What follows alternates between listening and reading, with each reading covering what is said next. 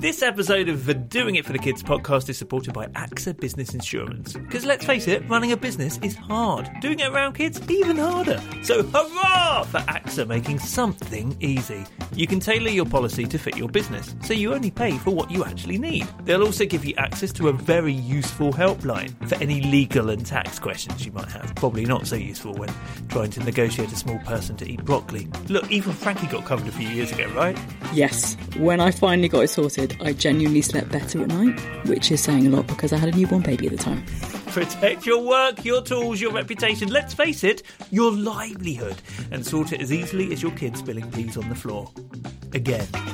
Work hard, insure easy. Search AXA Business Insurance. And here's the growing up bit. AXA Insurance UK plc is authorised by the Prudential Regulation Authority and regulated by the Financial Conduct Authority and the Prudential Regulation Authority. That's a lot of authority. That is more authority than I've got over my two kids. Right, I have the document. Fabulous. Ding, ding, ding, ding, ding, ding. Good use of the Invincibility Mario Kart noise there. Well done. Ding, ding, ding, ding, ding.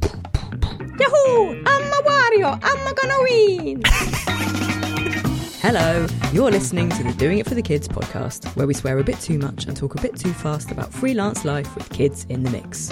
I'm Frankie, and this is Steve. Hello! Yes, each episode we take a question from the Doing It for the Kids community, do our best to answer it, but we start each episode by looking back at the last one. Last time we were talking about... Charlene had a great question about prioritising when everything is a priority. Richard Burt's got in touch. First thing to say is that even among our priority list, we will never get everything done. Never.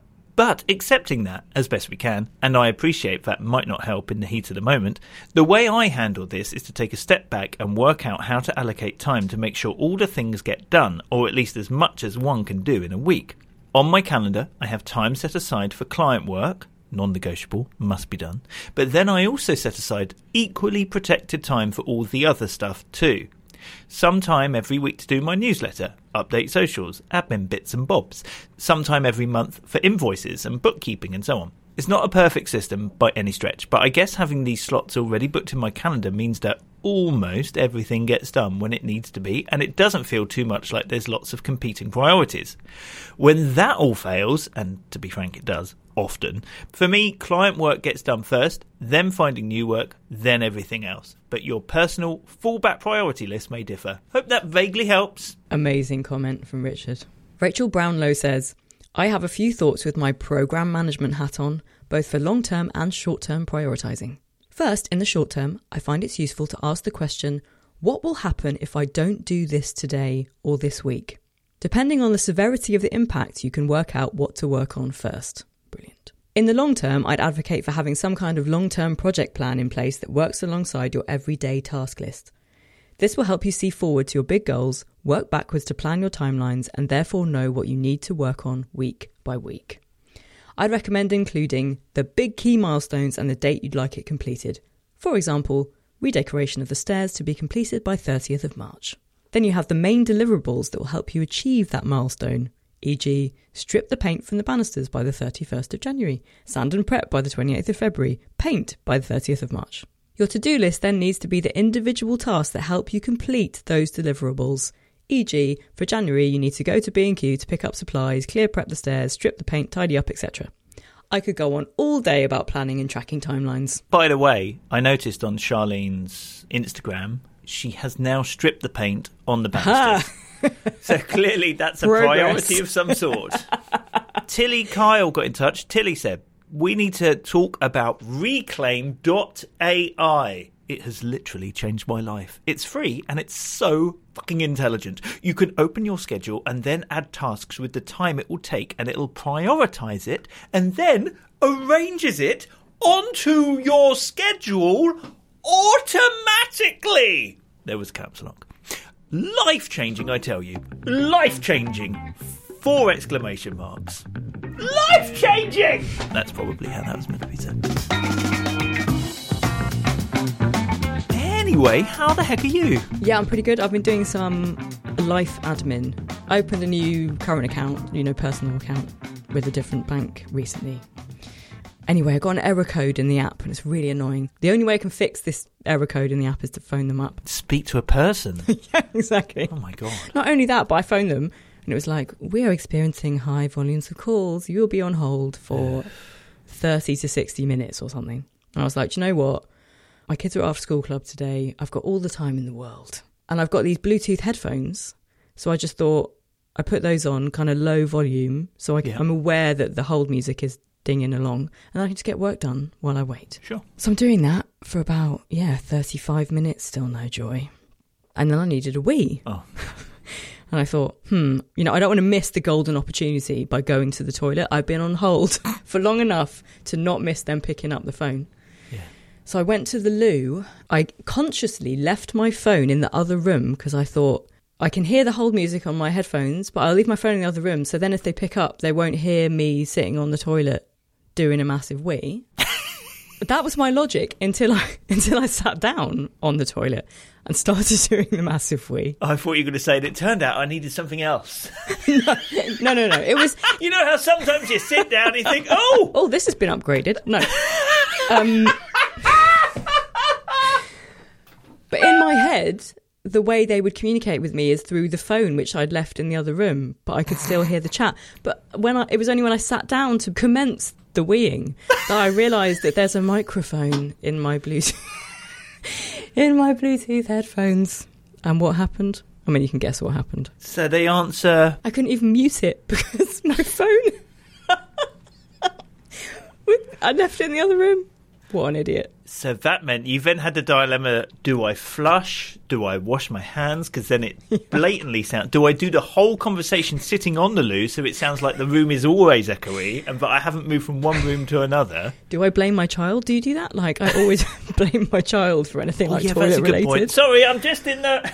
Yeah. When my kids were smaller and I had less control over my pelvic floor, basically...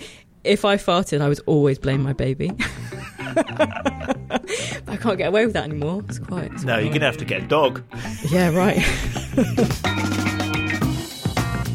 Okay, we've got a question from Jason Hunt, who is a designer at cthinkdo, cthinkdo.co.uk. Jason says, I occasionally get the urge to approach a company who I think are doing their brand absolutely no favours and underselling what I know to be brilliant. I'm a designer, so approach this from a branding and design perspective, though of course their copy might also be shit. This has never worked, and I rarely even entertain it these days. But I have a company that I am dying to approach as they are brilliant at what they do, have a great and friendly reputation, and would even probably have money to spend on all these things. I just can't fathom out for the life of me why they haven't upped their game.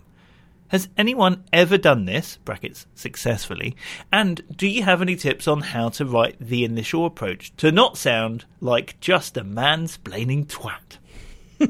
Yours, Jason. It's a great question. Have you ever done this, Steve? Done a cold emails? Yes, I have.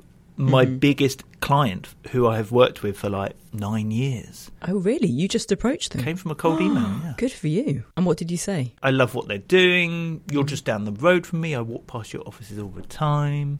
So clearly I could bring in some cakes. But have you considered using videos? Blah, blah, blah, blah, blah. But, and this is key, you need someone who wants to hear that message. Fortunately for me, the marketing person at the time... was open to this. Yeah, they were past the email and they were like, oh, yeah, why not? So it did work. But, crucially, I wasn't picking apart their company, was I? I was bigging it up. Does he say picking apart? I mean, he's saying he wants them to be... He can see that they can be great. I know, but if somebody sends you an email and says, hey, I really like what you do, right, that's good, but have you thought about doing X, Y, and Z to your website? You're going to go, oh, piss off. I would have already deleted it, it's true. I think maybe, Jason, it's better to think, how can it become not a cold approach? How can I warm myself to them? Yes, when I think about this in day-to-day life, say some random bloke comes up to me in the street and is like, you look like a nice person, but I think you could be better if I help you with, your posture or whatever it is. I would be like, please fuck off. right? Isn't it funny, though, whenever somebody mentions posture, you sit up straight. You said that word, and I'm like... It's so true. I can't help but do it. But if a friend that I know really well said, do you know what, Frankie? I think you could be a better person by being less of a dick by doing the X, Y, and Z. Actually, I'm much more open to that concept and for them to help me to see how I can be a better person. Oh, in that case, I've meant to say this to you for ages. Frankie. So what I concluded from, like, you know, thinking through that real world example in my head was, how can you make that potential client, maybe not a friend, but at least an acquaintance, before you start going, yeah, maybe you could be doing things a bit better and I can help you to do that. So like you say, warming them up. Okay, so how can we sneakily become their friend? I'm here for these tips in normal life as well. Please continue. You can go on to LinkedIn and find out who works at that company, because it will show you the list of employees. Maybe start connecting with them or following them so that you are on their professional radar, that if you suddenly happen to... And don't go creepy weird with it. I'm sure you won't, Jason. But you just need to gradually become known to them, I think. I actually think LinkedIn is brilliant for that, because even if you don't connect with them, they'll get a notification that you're following them. That immediately is like, oh, who is this person? Yeah. Even if they don't then choose to connect with you. And yeah, if you're in a similar sphere... Say you work with a lot of people in a similar industry, you're bound to be connected, you know, at least by one or two people in your network. And so if you start commenting on those people, if you can see that you have mutual connections and you're commenting on those people's stuff, like, you're just going to become a name that keeps popping up in their world without them necessarily noticing. But when you do finally come in for the like, hey, you're not a total... stranger, even if they don't know it yet. That's kind of weird, isn't it? God, it all just sounds so weird, but the fact is this shit works. Yes. And of course, if you are creating content, now I'm gonna, like, let's pick an example from doing it for the kids community, like Tom Garfield, absolutely smashing it on LinkedIn by writing stuff which is helpful and shows what he knows. So if I'm now connected to him and I keep seeing that stuff, I might start thinking, oh, actually, our website isn't getting enough leads and all of these sort of... So it starts to trickle in. So that maybe further down the line, when you send that email or you've made that connection, or... it just sounds so conniving. But I feel like it's a longer game than sending that email. Yeah, I think the cynical in me is like, it sounds a bit gross. But actually, it's just building a human relationship. Yes. With somebody. We have to earn trust, earn time with people. If you're in that person's sphere, and maybe you will start chatting just naturally in DMs or on other people's posts. And then that will be like, oh, this is my in. Now I can email this person direct. It doesn't have to be gross. Social networks are social, right? So talk to people, interact with people, even if your intention is to ultimately work with them. So we've talked about making them warm. Sounds so grim. I think the alternative is you go in, but you go in like hard. So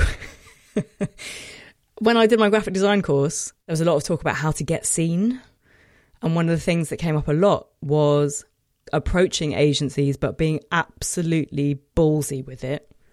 And often designing like a physical thing that you would send to people. So rather than just an email that's probably, as you said earlier, once they get to line 2 is going to be deleted, might even piss them off, which is the opposite of what you're trying to achieve. Maybe there's something else you could do that's more creative, that you could design, that you could physically produce by print and send to that person. That's funny, that's memorable. Again, they might think you're a dick. And they might not want to hire you, but I feel like the reception is going to be warmer already by the pure effort and sense of humour and whatever it is that's gone into it. Yeah. That at least they're going to remember you. Emails are so throwaway and so easy to do and so easy to ignore. Give them something that's harder to ignore, even if it annoys them still. Funnily enough, I sent a cold email just last week to a podcast production company. Something I did was I decided I would keep that email really short because I don't want to waste their time. If it's too long, they're probably never even going to read it.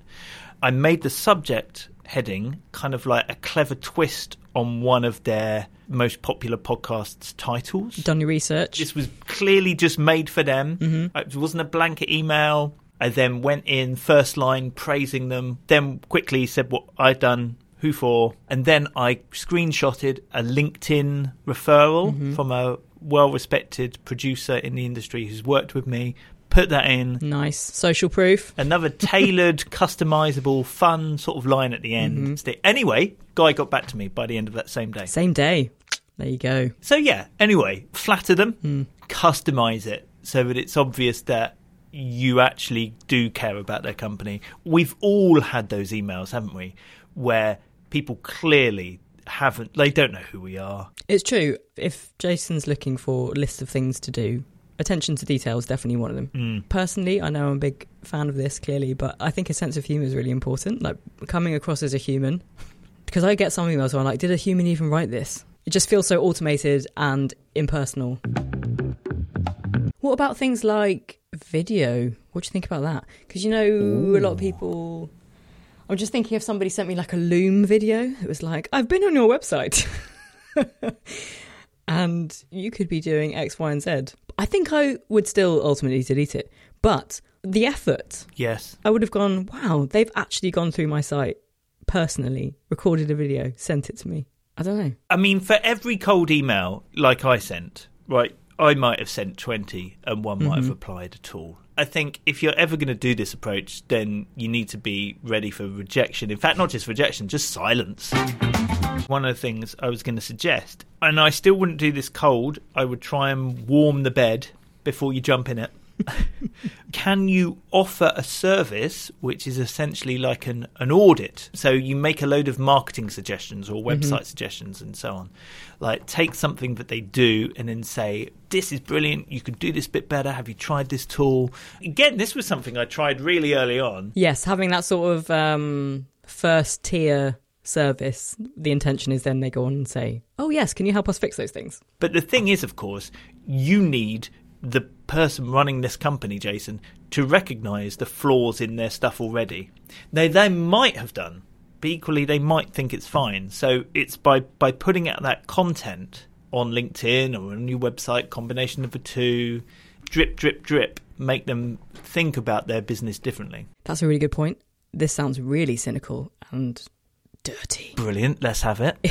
But if you are connected with them on something on LinkedIn, even if you're not, even if you just can see any public posts or on Twitter or wherever else, you can see what these people are saying.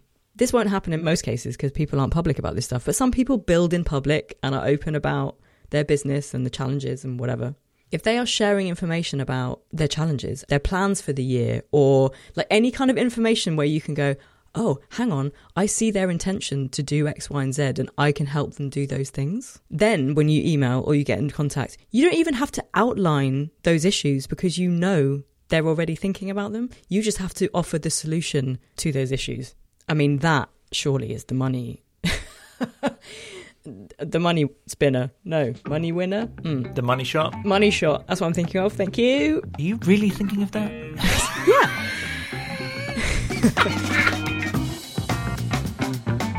Okay, if you've got a suggestion, a comment, a story, you know what to do. Wherever Frankie's posted about this, be it Instagram, Twitter, and of course in the Doing It for the Kids community. What do you mean you're not in it? Come and join a lovely bunch of self-employed parents. Go to doingitforthekids.net. Leave your comments there. We could be reading them out next time around. I'm interested to hear comments on this one because I feel like, I don't know, I feel like there'll probably be more stories like you where it really has worked. And do you cover any cold calling, emailing in your course, Steve? Actually, yes. Yes, so I have a course for new freelancers. If you're in your first year of freelancing or you're thinking of going freelance, check it out, beingfreelance.com, click on course. We look at all the different ways to find clients, but one of those things I call knocking on doors, and that could be literally knocking on doors or knocking on doors, and different ways to do it, because it can work. Amazing. I didn't think you were going to say it was in there, but it was. Because everything's in there. He's got it covered. Good. The end. Finito. This morning, taking our daughter to school, I just couldn't find my hat. and it's like -4. I'm like, where is my hat? Can't find my hat. Oh my God, I love my hat. It's like our positions in the family have changed. She's 9. She's going, where do you keep it? Where did you last have it, And I'm Steve? going, I always keep it in my pocket. It's not in my pocket. Where's my hat? I love that hat. Have you looked where we keep the hats? No, I don't put it there. And she went, no, of course. I mean, why would you put the hat where everybody keeps the hats? Is it in your bag? Let me check your bag for you. And I went, it's not going to be in my bag. Where's my hat? She went, well, you just have to go without it. Maybe that will make you think about where you keep your hat. Come on, or we'll be late. All right. So we left. And the whole way I'm going, my head's cold. My ears are cold. Where is my hat? I love my hat. Oh, I can't believe I've lost that hat. I really like that hat. Half an hour walk, nearly at the school, still moaning about how cold my head is. And she went, why don't you just put your hood up? And I went, fine, I will. Put my hood up. This woolly hat Was in the hood. fell down in front of my face into my hands like some sort of woolly hat vending machine.